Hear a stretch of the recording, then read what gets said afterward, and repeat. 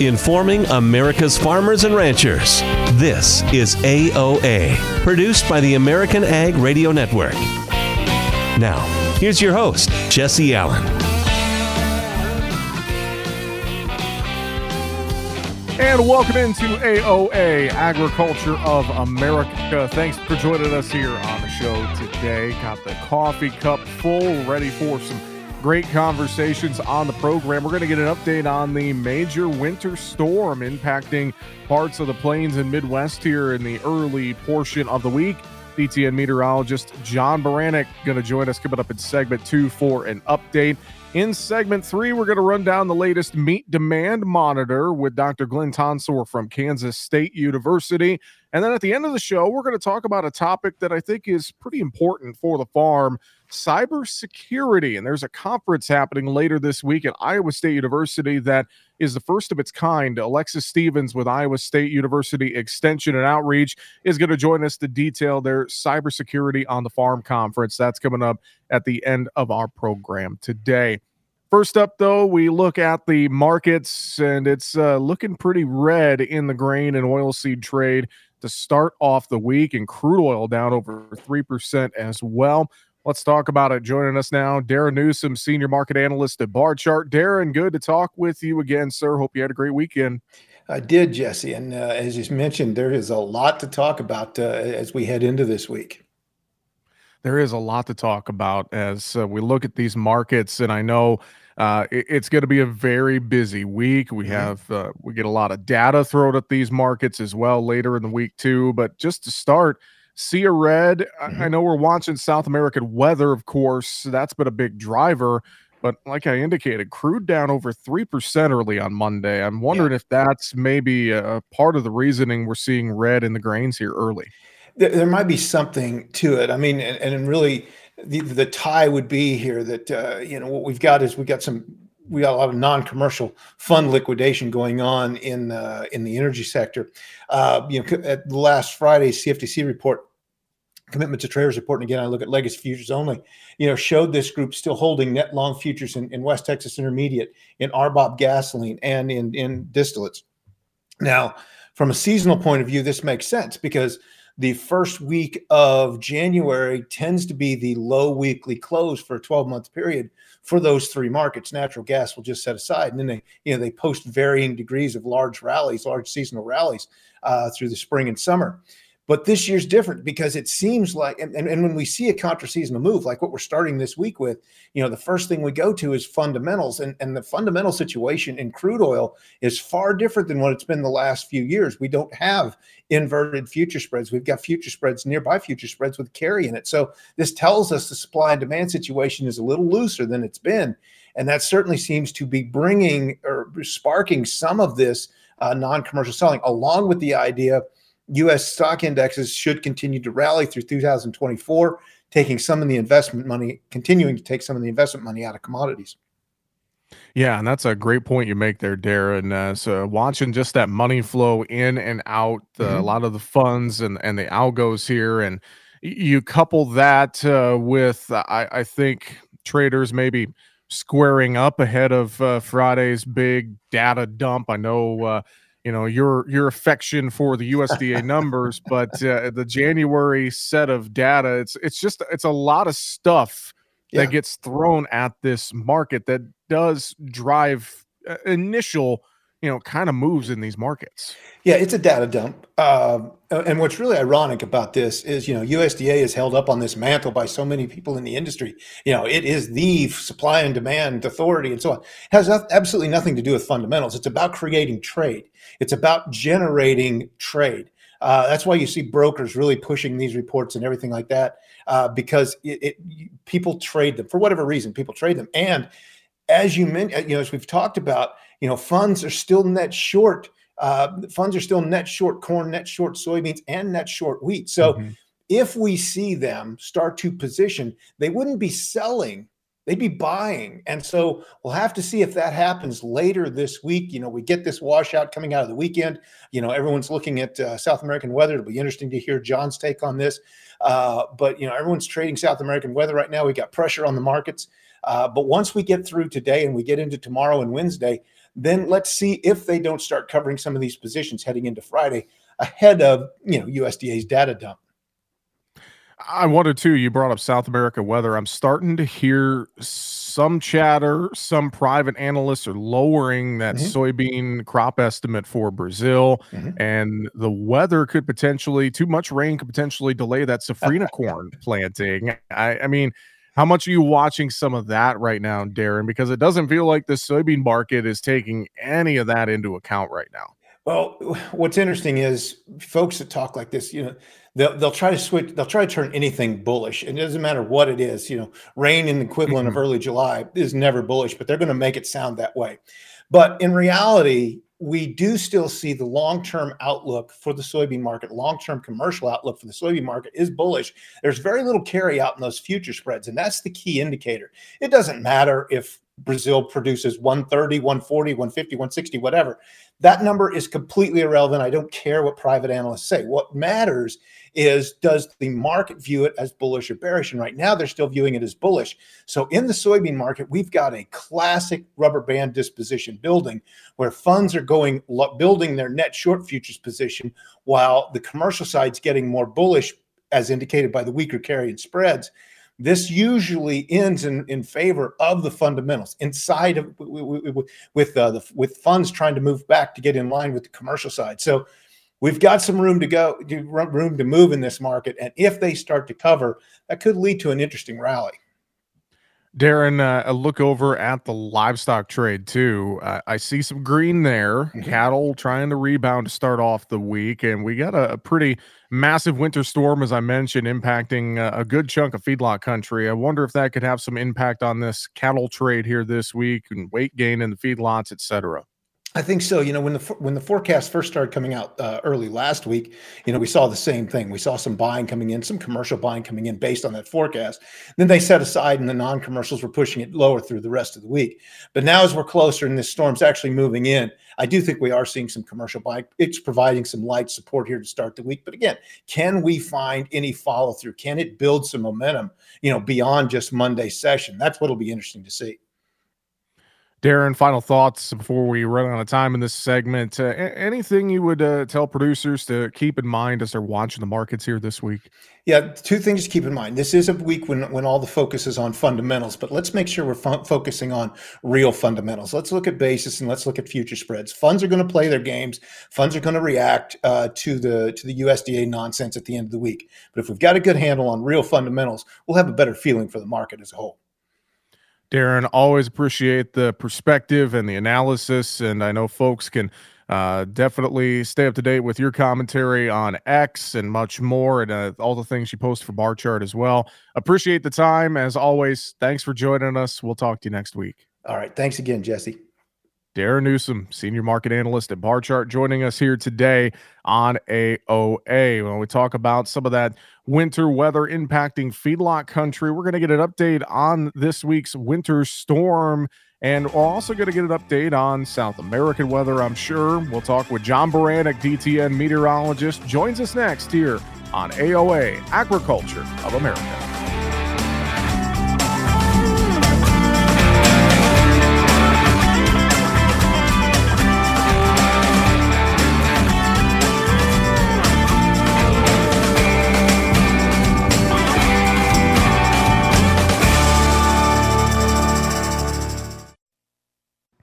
Join us every Tuesday for Around the Table, brought to you by CHS, where we take a close look at the benefits of cooperative ownership. Every week, we'll host a new guest and discuss how you can get the most from working with your local cooperative. And we'll learn why farmers and ranchers just like you choose cooperatives to help them persevere and prosper. Tune in each Tuesday or visit cooperativeownership.com to learn more. Non-attorney paid spokesperson. Could your house go into foreclosure? Are you behind on your mortgage payments? Does it seem like the bank has no interest in helping you save your home, and you feel like you have nowhere to turn for help? Then we have good news for you. Foreclosure Protection Services can help save your home, as they specialize in foreclosure assistance. That's all they do. If you're behind on your mortgage payments, being threatened with foreclosure, have been denied a loan modification, or been the victim of a predatory loan, it's critical that you call Foreclosure Protection Services now at 800-926-1701. Their network of attorneys and their agents are available to speak to you now. If you're behind on your mortgage payments, Foreclosure Protection Services can help stop the foreclosure process. Call today before it's too late. New laws are in effect that may save your home. Call Foreclosure Protection Services now at 800-926-1701. 800-926-1701. That's 800-926-1701. The landscape of media has changed, and people are more skeptical than ever about where they get their news and information. While major news outlets show decreasing credibility, your local farm radio station still shows strong marks. In a recent survey, farmers rated information from their farm broadcasters as almost twice as reliable as major news outlets. Farm radio continues to be transparent, honest, and trustworthy. This message brought to you by the National Association of Farm Broadcasting. You can't escape a traffic jam. Know what else you can't escape? Seasonal allergies. And you might think you can avoid that coffee stain until... Oh, really? You can't escape a lot of things in life, but you can escape prediabetes. Prediabetes captures 1 in 3 adults. There are usually no signs of prediabetes. In fact, most people don't even know they have it. But with early diagnosis, you can change the outcome and prevent or delay type 2 diabetes. Take action by taking the 1-minute risk test at doihaveprediabetes.org. You might not be able to escape having this song stuck in your head, but you can escape prediabetes. Go to doihaveprediabetes.org today. Brought to you by the Ad Council and the Centers for Disease Control and Prevention.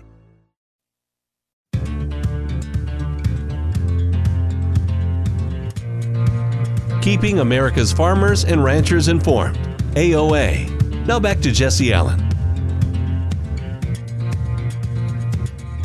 The all hazards weather map from the National Weather Service starting off this week. It's pretty colorful. We have everything from blizzard warnings to winter storm warnings, winter weather advisories, wind advisories. There's a lot going on across the U.S. We're going to try to make sense of everything that is happening and get you the latest details. Joining us now, DTN meteorologist John Baranek. John, great to have you back on the show. No doubt a busy start to the week for you with everything we have going on across the country, from snow and blizzards to severe weather and more. It's I'm sure maybe makes things a little fun for you, doesn't it, John?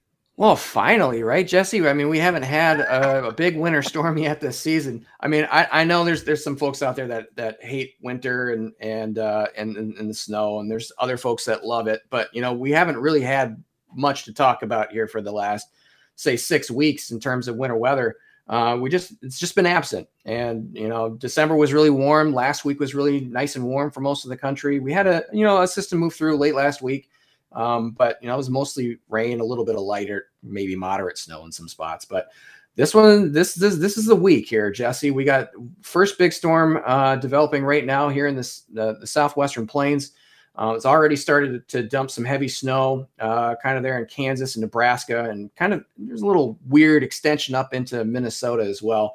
But this storm system is going to wrap up here today and bring a giant swath of heavy snow from Kansas through Iowa into Illinois, Wisconsin, and Michigan through tomorrow and into Wednesday as well. So we've got a big, long event. You mentioned the blizzard conditions. I mean, a storm system that's wound up this tightly really produces a lot of wind. And, we've got a lot of red in that map from the National Weather Service that you mentioned, kind of over western Kansas into the Texas Panhandle and such. But we could see National Weather Service kind of adjust that and expand that a bit, potentially.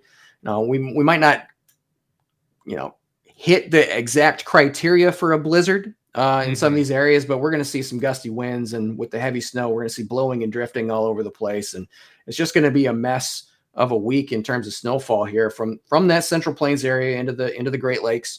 You mentioned we do have a severe weather threat across the Gulf here for today. It moves into the southeast for tomorrow. heavy rain kind of in between all of that and all the way to the Gulf Coast and across the East Coast as well. And then, it's just wind everywhere. It's just a big, giant wrapped up storm system. So if you look at the National Weather Service page, there's brown just everywhere. And those are all wind advisories and wind warnings. And yeah, I mean, this is just the first storm too, Jesse. We've got another big one coming up later this week. It's going to follow somewhat of a similar path. Maybe not exact, but maybe pretty darn close. It looks like it's going to develop again in the southern central plains around the Texas Panhandle or southern Kansas on Thursday, and then move right through the Midwest into the Northeast again. Models are still trying to figure out exactly where the snow might be and how this one develops. It's going to be a little bit different, but we might see somewhat similar impacts from it. Very heavy snow across parts of the Midwest and Great Lakes, maybe Central Plains, maybe not so much there. Sure. But the Midwest for sure. And it's going to wrap up into a big wound up system. So we could be talking about blizzard conditions again. And that would be more likely for the Midwest again. And then that one is followed by just this blast of Arctic air. And we haven't seen that yet. I mean, we've seen some colder air briefly at times, but we haven't seen anything of the Arctic variety where we're heading temperatures below zero. And that looks to be the case here over the wide section of the plains and probably the western half of the Midwest coming up for later this week and weekend, and possibly going through a large chunk of next week as well. So, I mean, this week is just crazy with weather, and there's a lot going on. It's hard to make sense of it all, even as we're talking about it here. I'm rambling and going all over the place. I'm sure people are all confused about what's going to happen. Well, John, there's a lot happening. That's what it boils down to. And I know a lot of folks throughout the plains and the Midwest going to be hunkered down the next few days with the blizzard conditions and the heavy snow, and then already watching this severe weather to the south along the Gulf Coast. I should ask though, we have this system is covering a lot of very dry areas of the country, and it's been so warm. I have to wonder if some of this ground is not that frozen yet as this system's moving through. I guess how much of this precipitation is going to help curb some of the drought issues that are out there, John? That's a very good point, Jesse. I think a lot of it. You're right. I mean, it hasn't been. I mean, we just talked about it. It hasn't been cold yet, and the ground's really not frozen from the Ohio Valley to Kansas southward at all. And even farther north than that, as you get to Michigan, Wisconsin, Iowa, Nebraska, it's still relatively warm. And so I think a lot of this, even the snow might melt a little bit before it covers the ground and help to really boost some soil moisture here over some of those areas that you mentioned are really deep in drought. So it's definitely going to be helpful. And this first system doesn't have a whole lot of cold air with it, especially for this time of year. This time of year, we would expect a storm system of this magnitude to bring down below zero temperatures across a wide area, but it's not going to do that. So we'll have to wait for the second storm system to do that. So for all that to say is that you're right. A lot of this moisture is going to be very helpful for the drought. Boosting local rivers, feeding the Mississippi. I mean, we've already seen kind of boosts in that from some decent rainfall over this past weekend, the week before, and the two coming up here this week will definitely add to that as well. So we're boosting things up pretty good here. This is a good week if you wanted to get some soil moisture in. John, we're of course going to watch what's happening here in the U.S., keep our eyes on things, and it's going to be very, very important. I want to move to South America real quick as well before we run out of time. We've been seeing some good rains again over the weekend in parts of Brazil. Argentina seeing scattered showers in the forecast. What's the latest you can tell us about what's happening in South America with their weather right now, John? Yeah, I mean, if you look at it overall, things in South America are going pretty good. Last week was a really good week for getting rainfall in central Brazil from those states that are the highest production states there, from Mato Grosso to Bahia and kind of everything in between. Saw widespread 3 to 6 inches of rain over the last week. and that'll really help to at least stabilize crop conditions out there. I know we've been, having issues with heat and dryness kind of messing things up there. But I mean, the rainfall over the last, say, 10 days has been really good in those areas. So it's helping to turn that around.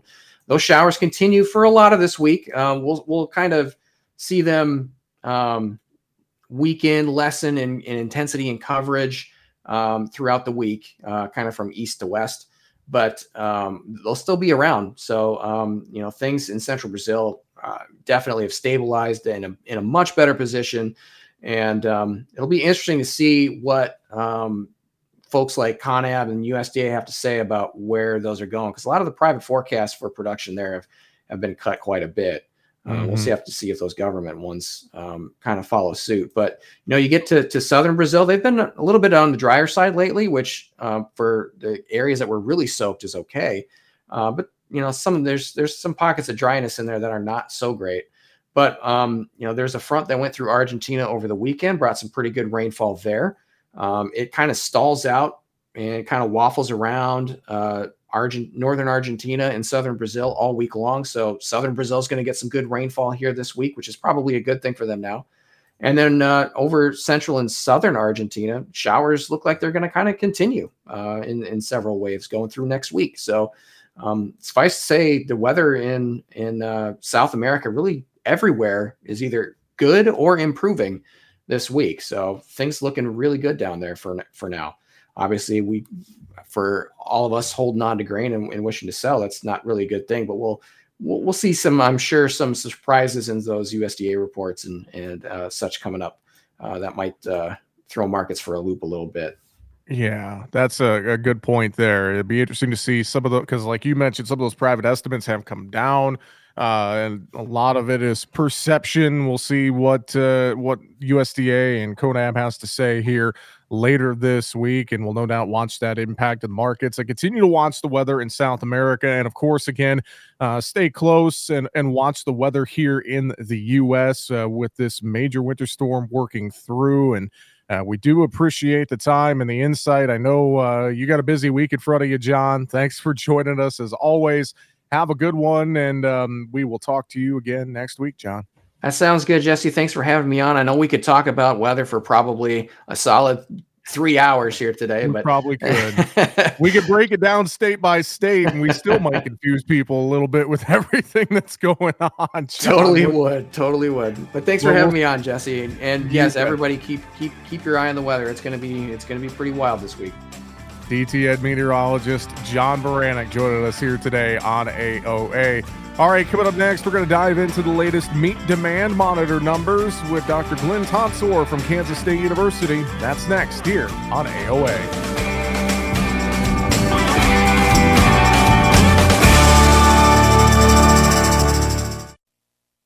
On the January episode of the Monthly Grind, we talk about the relationship between the U.S. Grains Council and the NCGA with Denny Vitakana from NCGA and Ellen Zimmerman from the Grains Council. Our mission is developing markets, enabling trade, and improving lives. And NCGA is, of course, a really important partner in making that happen. We do a lot of work with trade policy, trade servicing, and demand building. And NCGA comes along right beside us in trade policy efforts domestically, and of course, demand building too. They can't go to the Hill and lobby for more funding for MAP and F&D, and that's where we come in. That's our job, is to go to the Hill and lobby to get more funds, or if there's a policy or a trade barrier in another country that's prohibiting trade. And so that's where the growers, we start knocking on doors and making phone calls to representatives to try to help this trade along. Join us the first Wednesday of every month on AOA for the Monthly Grind. It's a show you don't want to miss.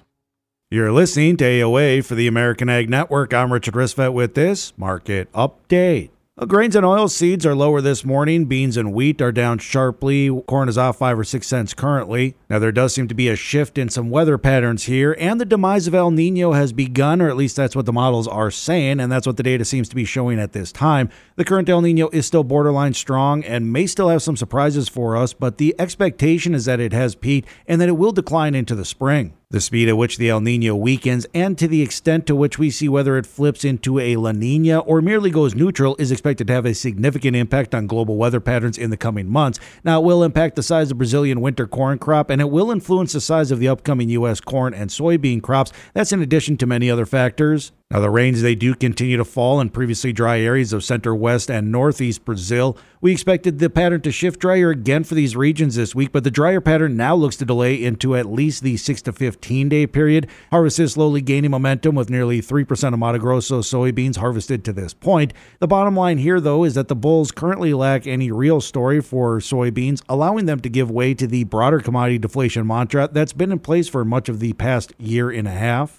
Now, that storyline may return if harvest results add fresh fodder at some point, but for now, that's just not the case. Rather, traders are focused on Friday's big USDA data dump when it releases the results of its latest quarterly grain stock survey, small grain seeding survey, final 2023 production report, and updated domestic and global balance sheets. The focus will then shift back to Brazil's winter corn crop and to discussions about the 2024 acreage for the U.S. growing season. The VIX is currently trading about 14 to start this week, while the dollar is lower and crude oil prices are about 4% off following actions by Saudi Arabia to slash prices to its top Asian customers to 27-month lows. You're listening to AOA for the American Ag Network. I'm Richard Ristvet. Farming is dangerous. There's dangers all around us. We work around it and we live around it every day. And we just become desensitized to what's around us. We go through safety training and, we try and do these things to make sure accidents don't happen, but you just never know. There are so many farmers that I think take for granted all of the underground utilities that are there. You don't want to hit a gas pipe because that's your life. The other part of it is if you hit certain things, you're liable for it. I mean, we kind of know what's out here, but all at the same time, you just always call. Farm Safe 811 starts with you. Whether you're installing drain tile or doing any sort of digging, always call 811 and wait for any underground lines to be marked and have the depth confirmed. That's farming with care. But if a line does get damaged, go somewhere safe and call 911. Always keep safety in the back of your mind. Just stay humble. For more information, go to farmsafe811.org.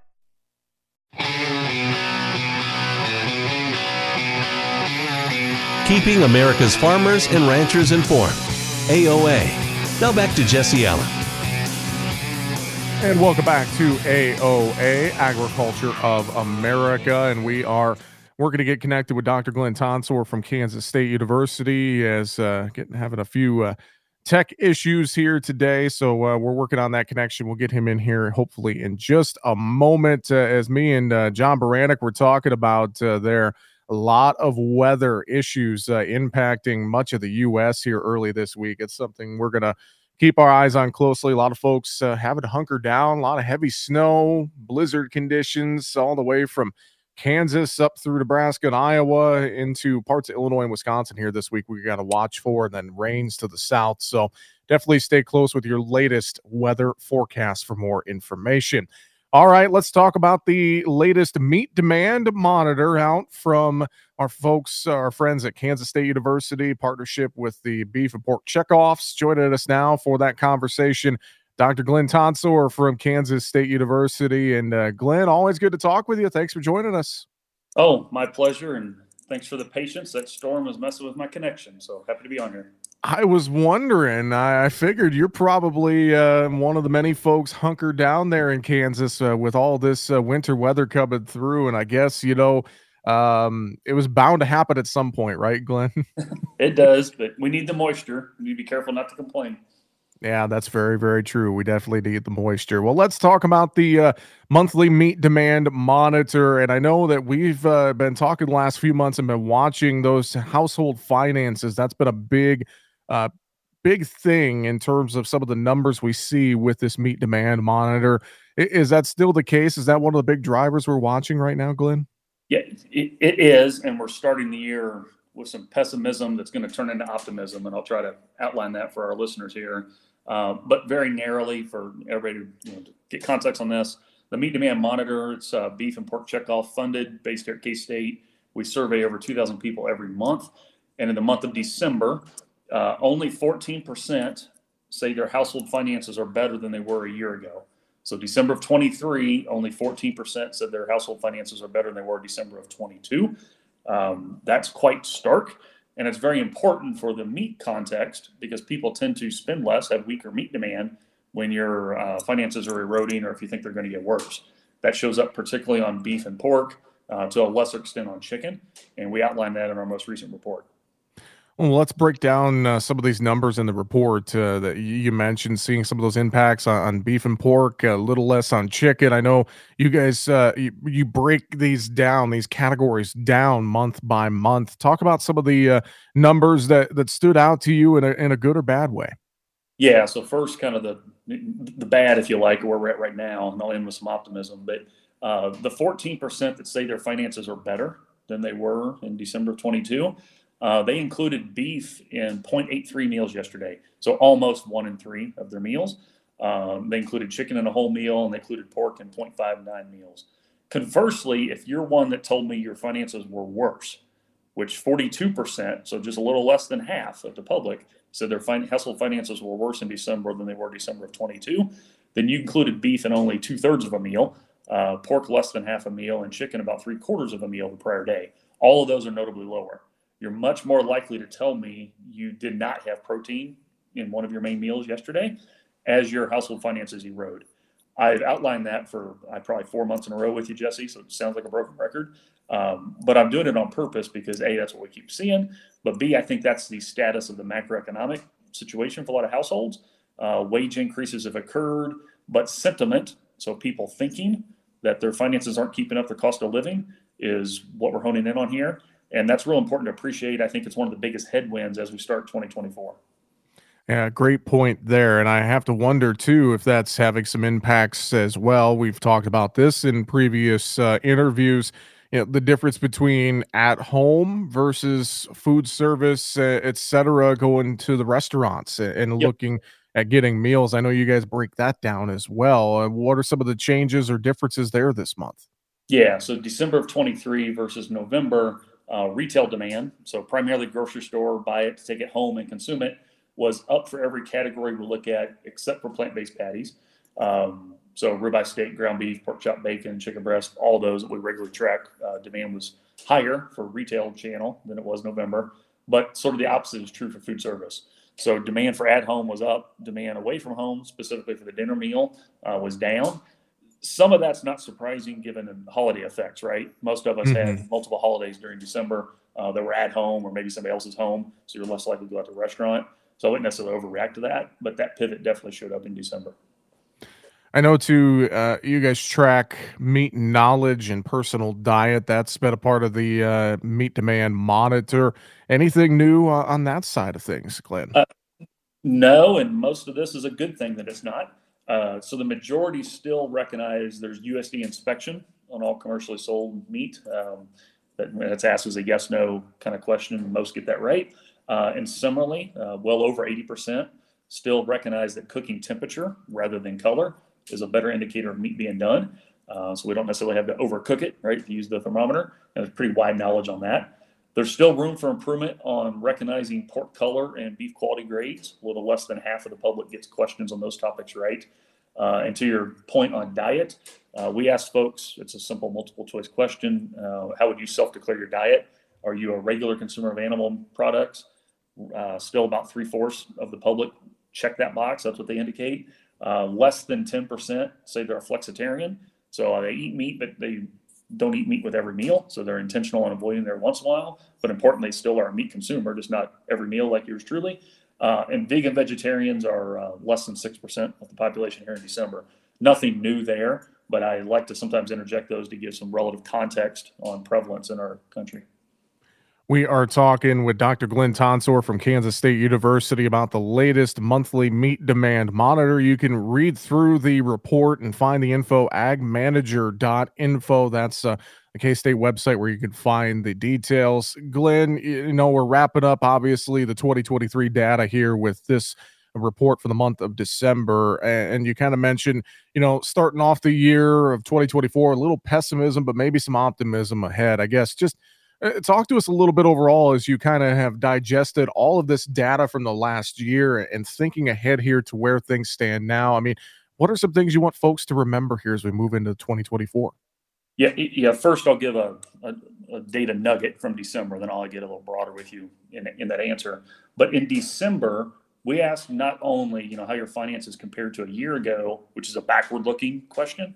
We asked kind of the parallel that's forward-looking. So how do you think your finances will be 1 year from now? And this is a point of optimism that I want to, start this discussion with you, Jesse, is 30% told us in December they think their household finances are going to get better over the next year. Only 23% said they think they're going to get worse. And that's, sort of the flip of their current sentiment looking backwards. So there's some optimism on the financial front by households. Not everybody, of course, but there's more people optimistic than they were pessimistic forward looking. I think that reflects the fact that inflation has come down.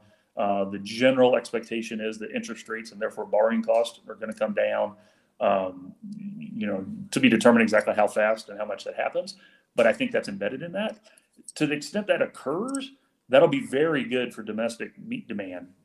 So if wages continue to go up, maybe not fast, but they go up, and cost of living rates slow, then household finances by definition will be improving. I think that's what that sentiment improvement basically is pointing us towards.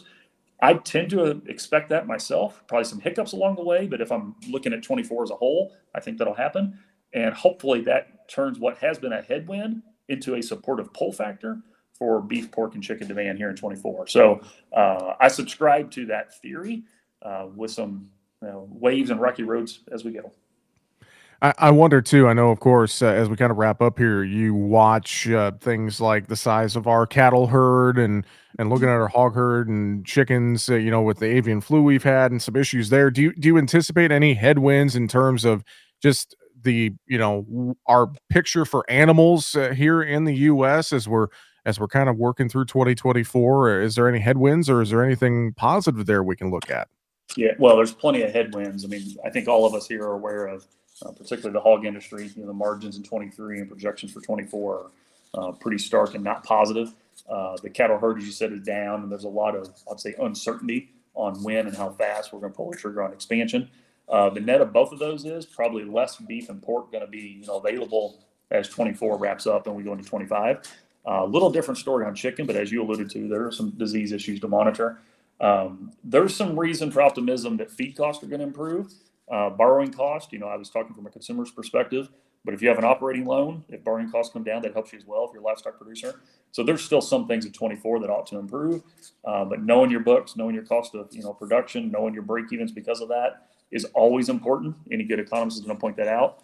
But when things are tight and tough, they're even more important. So track down a good farm management guide, whether it's K-State or your more local. Land Grant University tends to have those. That's going to be important as we go forward here in 24. Very, very important. And I know you and I could have a much longer conversation on some of those topics when it comes to hog margins or cattle and rebuilding the herd. And we'll have to save that for another discussion. But before we wrap it up, I gave a plug earlier, but give us a rundown of where folks can look at the latest meat demand monitor and all the historical data as well here, Glenn. Yeah, so as noted earlier, it's beef and pork checkoff funded, so everything's fully transparent and available. It's housed at Kansas State University's Agriculture Economics Department, specifically Ag Manager, so agmanager.info. That's our main website for all our outreach, extension, public-facing resources.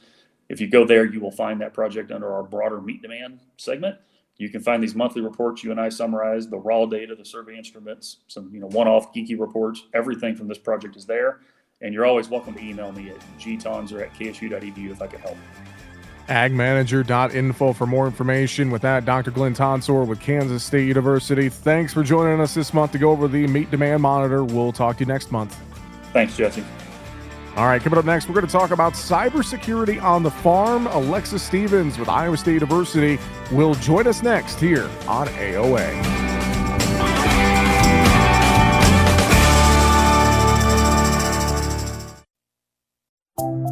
A promise is potent, born of intention, fueled by commitment. It's seeing things through, always showing up. And we know a thing or two about promises here at Susan G. Komen. Over 40 years ago, we locked arms with you toward one vision: a world without breast cancer.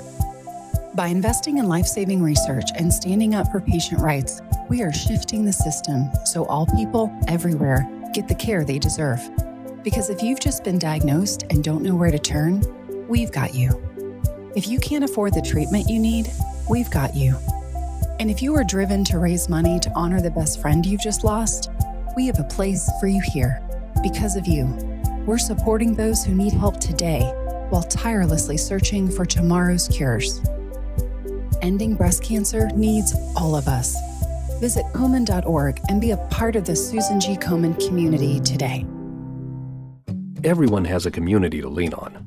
A neighborhood, school, kids' teams, where you worship, work out, or any other place or group where you choose to belong.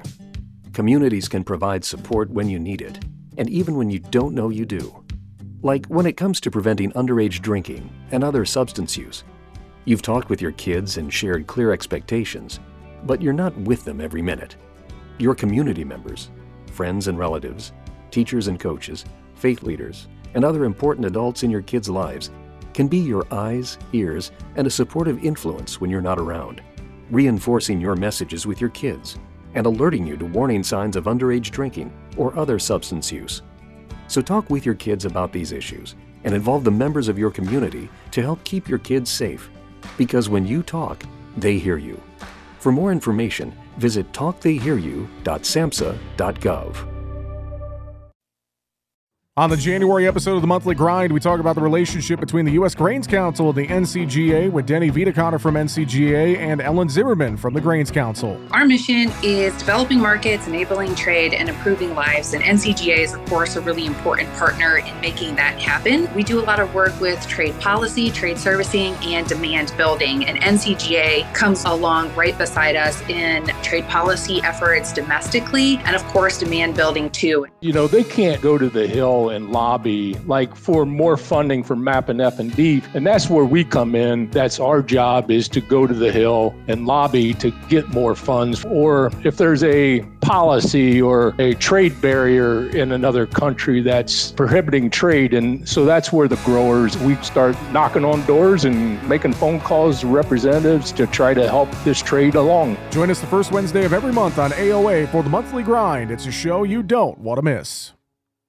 Paid non-attorney spokesperson. Are you over the age of 60 and been diagnosed with lung cancer? If so, you and your family may qualify for a cash award. Our experienced attorneys are standing by to evaluate whether you have a lung cancer claim that qualifies you for a cash award. The consultation is absolutely free, and there is no risk and no money out of pocket. We only receive a fee when we secure you and your family a settlement. 250,000 people are diagnosed with lung cancer every year. You're not alone in this battle. We can help make sure that you and your family are financially safe and that medical expenses are covered. Again, if you've been diagnosed with lung cancer and are over age 60, call now. Don't delay. There are deadlines for filing claims. We're standing by 24/7. Call us at 1-844-903-1744. 1-844-903-1744. That's 1-844-903-1744. Attorney advertising. William Stephacker Jr. is the attorney responsible for this ad. Main office, Granton, Pennsylvania. May not be available in all states.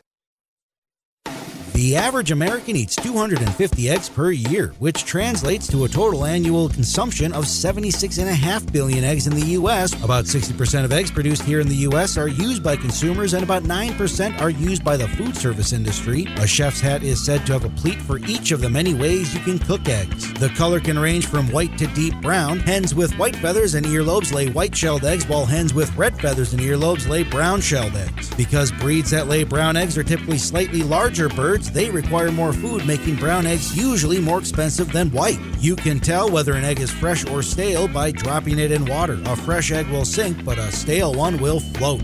Eggs also contain all the essential protein, minerals, and vitamins, and egg yolks are one of the few foods that naturally contain vitamin D. And eggs are also good for your eyes because they contain lutein, which helps prevent age-related cataracts and muscle degeneration. These farm facts brought to you by the American Ag Network.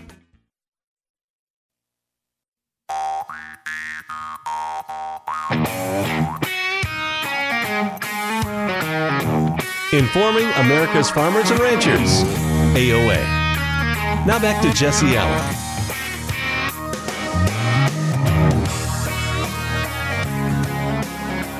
And welcome back to AOA. Joining us now, we want to talk about a really great event, and I think a very important event happening, Cybersecurity on the Farm, a conference being put on by Iowa State University Extension and Outreach. It's happening in Ames at the ISU Alumni Center on Thursday, January 11th here this week.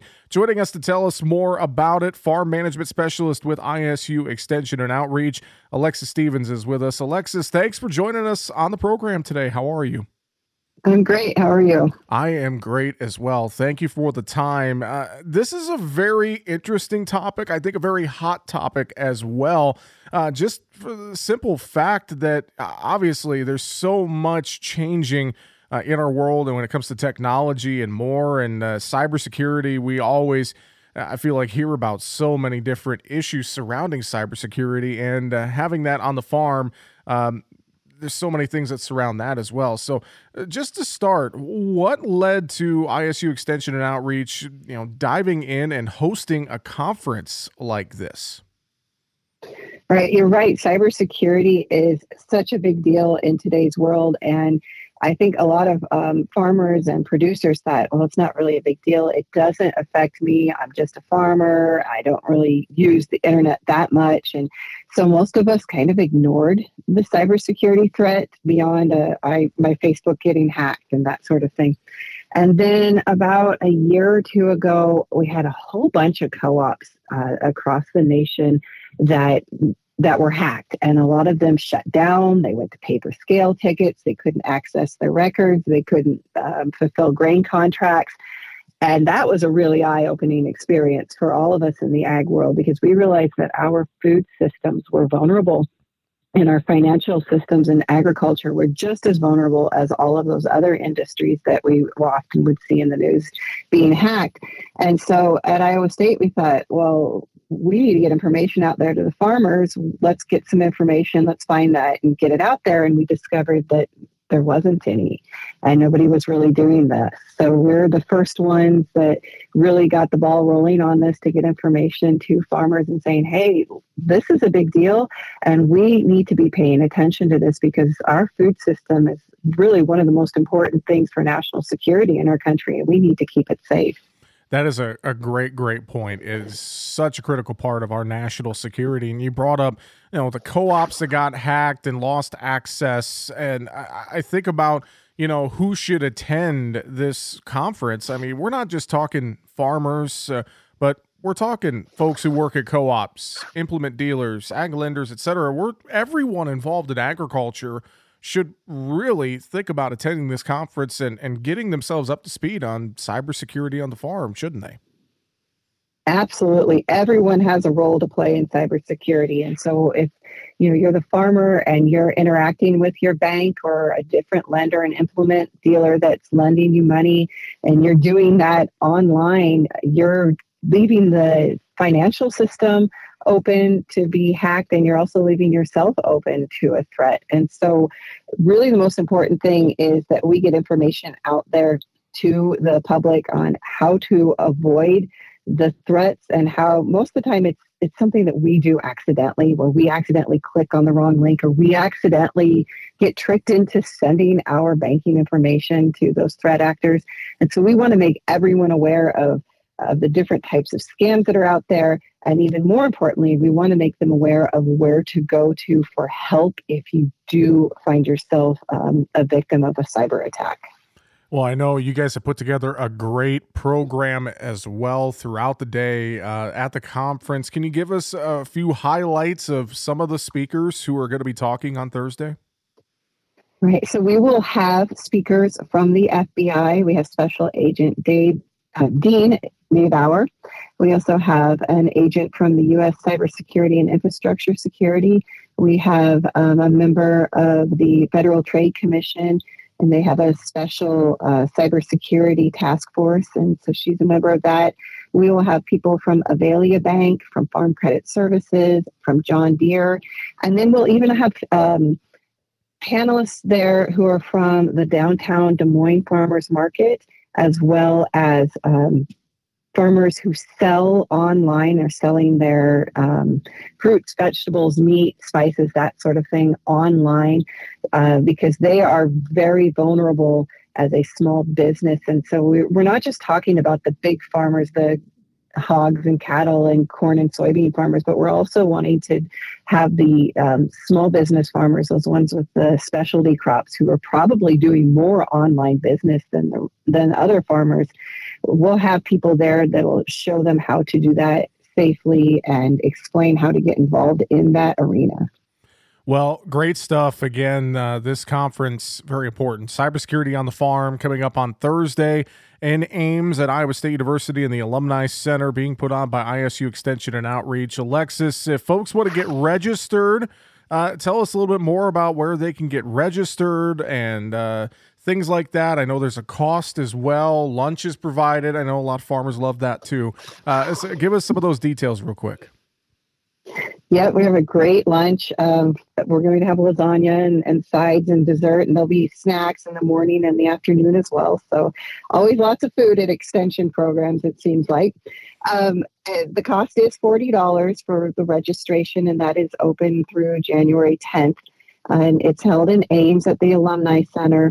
And to get more information about that, you can go onto our website, Iowa State University Extension and Outreach. You can go to the farm management team or ag decision makers website, and you can find the registration link there. And if you have any other questions about the conference, you can get a hold of Madeline Schultz. Her phone number is 515-294-0588. extension.iastate.edu, and we'll share a link as well to the registration page on our social media, on the AOA socials as well. And we do appreciate the time with that. Alexis Stevens, Farm Management Specialist with Iowa State University Extension and Outreach. Thank you for joining us on the show today. We appreciate it. We'll talk to you again soon. Thank you. Man, cybersecurity on the farm, such an important topic. Even if you can't attend this conference, it's definitely something to think about for your operation or your ag business.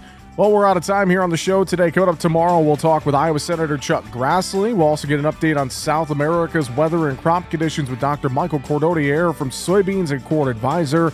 We're out of time. I'm Jesse Allen. Thanks for listening to AOA. Every day, our brave military men and women, along with their families, make tremendous sacrifices for our freedom. Patriotic Hearts, a nonprofit organization, is dedicated to supporting these heroes and their families in their times of need. By donating your unwanted card to Patriotic Hearts, you'll be supporting job transition and job fair programs, veteran entrepreneurship, counseling, and retreats for combat veterans and their spouses. Call 800-560-3870. You'll receive a tax deduction, and we'll arrange a free pickup at your convenience. Imagine the difference you can make in the lives of those who have given so much for our country. Your card donation will directly impact military families, veterans, providing them with the support they desperately need. Call 800-560-3870. You can become a part of something bigger. Join us in our mission to uplift and honor our military community. Call 800-560-3870 to donate your unwanted card. Hey, wouldn't it be great if life came with a remote control? You know, you could hit pause when you needed to, or hit rewind. Like that time you knocked down that wasp's nest. Uh-oh. Or that time you forgot to roll up your windows in the car wash. Fantastic. Yeah, a remote control would have come in handy then. Well, life doesn't always give you time to change the outcome, but prediabetes does. With early diagnosis and a few healthy changes like managing your weight, getting active, stopping smoking, and eating healthier, you can stop prediabetes before it leads to type 2 diabetes. It's easy to learn your risk. Take the 1-minute test today at doihaveprediabetes.org. Life doesn't come with a remote control. Yikes! So you're on your own with the wasps. You have the power to take control of prediabetes. Visit doihaveprediabetes.org today. That's doihaveprediabetes.org. Brought to you by the Ad Council and its Prediabetes Awareness Partners.